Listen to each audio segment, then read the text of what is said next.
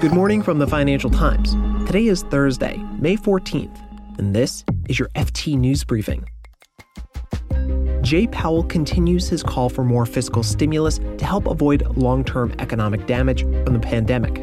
And BMW has come under fire for plans to go ahead with proposing a dividend payout at its virtual annual meeting today, despite asking the German government for subsidies.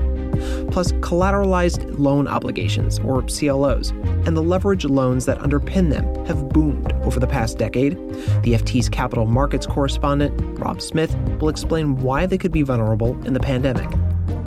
I'm Mark Filipino, and here's the news you need to start your day.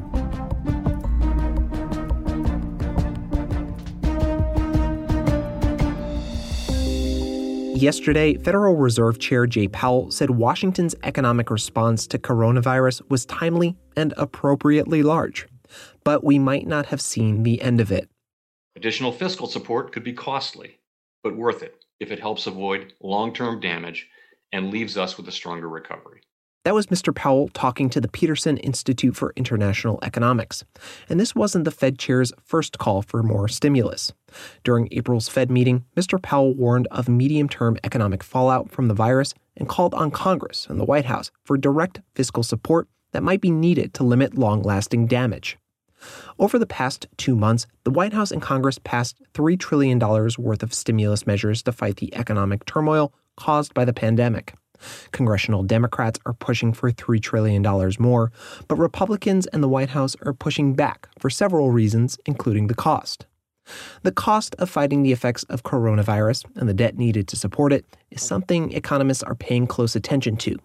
Speaking to the FT yesterday, OECD Secretary General Angel Gurria warned of the dangers of the extra debt taken on by governments to deal with the crisis, governments that are already heavily indebted.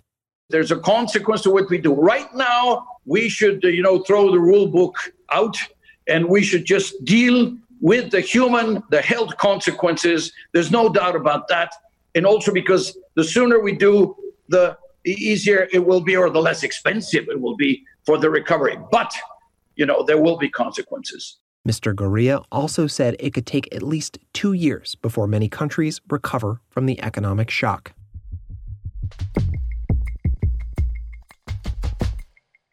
Carmaker BMW has had roughly 30,000 people involved in Germany's Kurzarbeit program.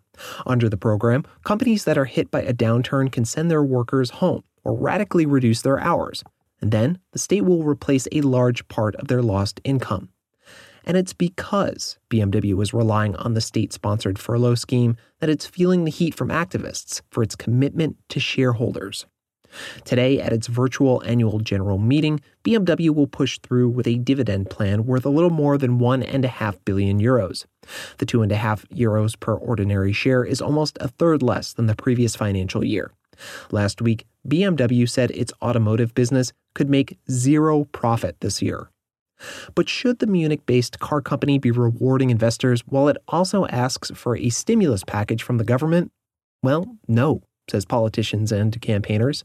The chief whip of the Social Democrats in the German parliament called this kind of commitment to shareholders the ugly face of capitalism, his words. But BMW isn't the only one going ahead with these payouts. The country's top car makers and suppliers, including VW, Daimler, and Continental, are all pushing ahead with plans to pay a total of roughly 5 billion euros in dividends. These companies have enrolled more than 200,000 workers in the country's job retention scheme.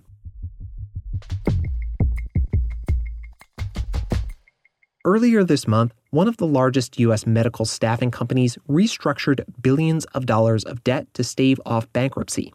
In the process, it's drawn attention to the risks associated with collateralized loan obligations, or CLOs. The company here is called Envision. It was bought by private equity firm KKR a year and a half ago for nearly $10 billion. To fund a good chunk of the acquisition, KKR loaded the company's balance sheet with junk-rated loans and bonds. Investors who backed the loans are now suffering the consequences. Rob Smith, our capital markets correspondent, has more. When private equity buy companies, they actually use a lot more debt than equity. This has always been the way. It's called a leverage buyout. And what they do is they raise debt on the company itself to buy the company. So they raise a product typically called leverage loans or sometimes high yield bonds. And the biggest buyer of those leverage loans is a vehicle called a collateralized loan obligation.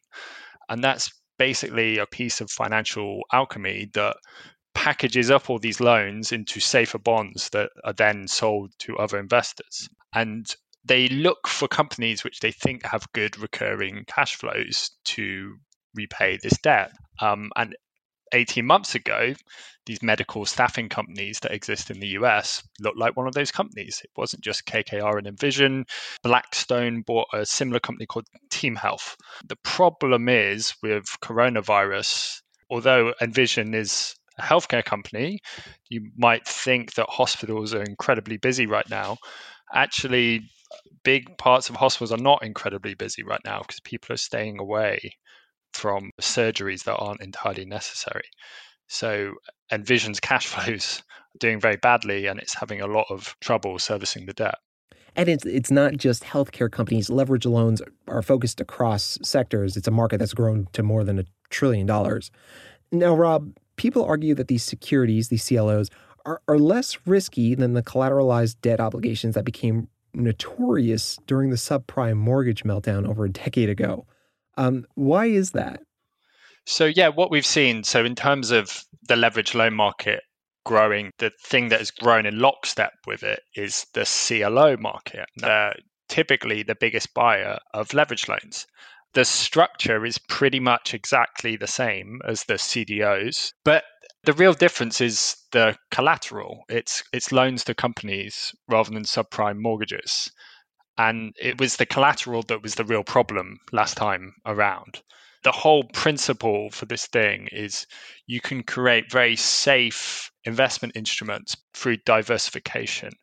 It's the idea that no one's going to default on all these loans at once. Until recently, it would have been unthinkable that a load of companies in entirely different sectors would have like sudden sharp drops in their revenue all at once. But due to the lockdown economy, we're seeing that. So when a CLO has invested in all these different loans, a lot of them are going to be having issues all at the same time. And Rob, I'm curious, given how things are going right now, how might the CLO model adapt to the current environment? Yeah, so that's a good question. And what we're seeing at the moment is the CLO machine, as you'd call it, adapt to what's going on. For things to keep moving, the people who manage these CLOs, which are actually often also the KKRs and Blackstones of this world who are buying the companies because they have big credit investment arms, they need to keep this CLO machine moving. So we have seen new CLOs sold to investors, but they've had much more conservative structures. They're using less leverage. They're not selling super risky tranches to the market. What will be interesting is if in a year or two that conservatism is permanent or whether it's a temporary thing to work through problems. You can read more on all of these stories at FT.com. This has been your daily FT News Briefing. Make sure you check back tomorrow for the latest business news.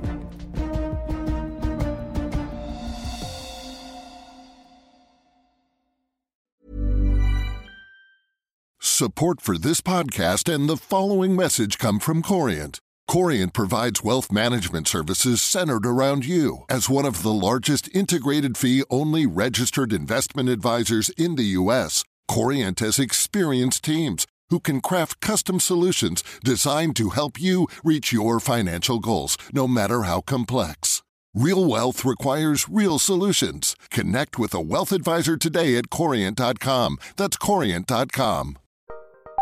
Join Capital Group CEO Mike Gitlin for a new edition of the Capital Ideas Podcast. In unscripted conversations with investment professionals, you'll hear real stories about successes and lessons learned, informed by decades of investment experience. It's your look inside one of the world's largest asset managers. New episodes are available monthly. Subscribe wherever you get your podcasts. Invest 30 minutes in an episode today. Published by American Funds Distributors, Inc.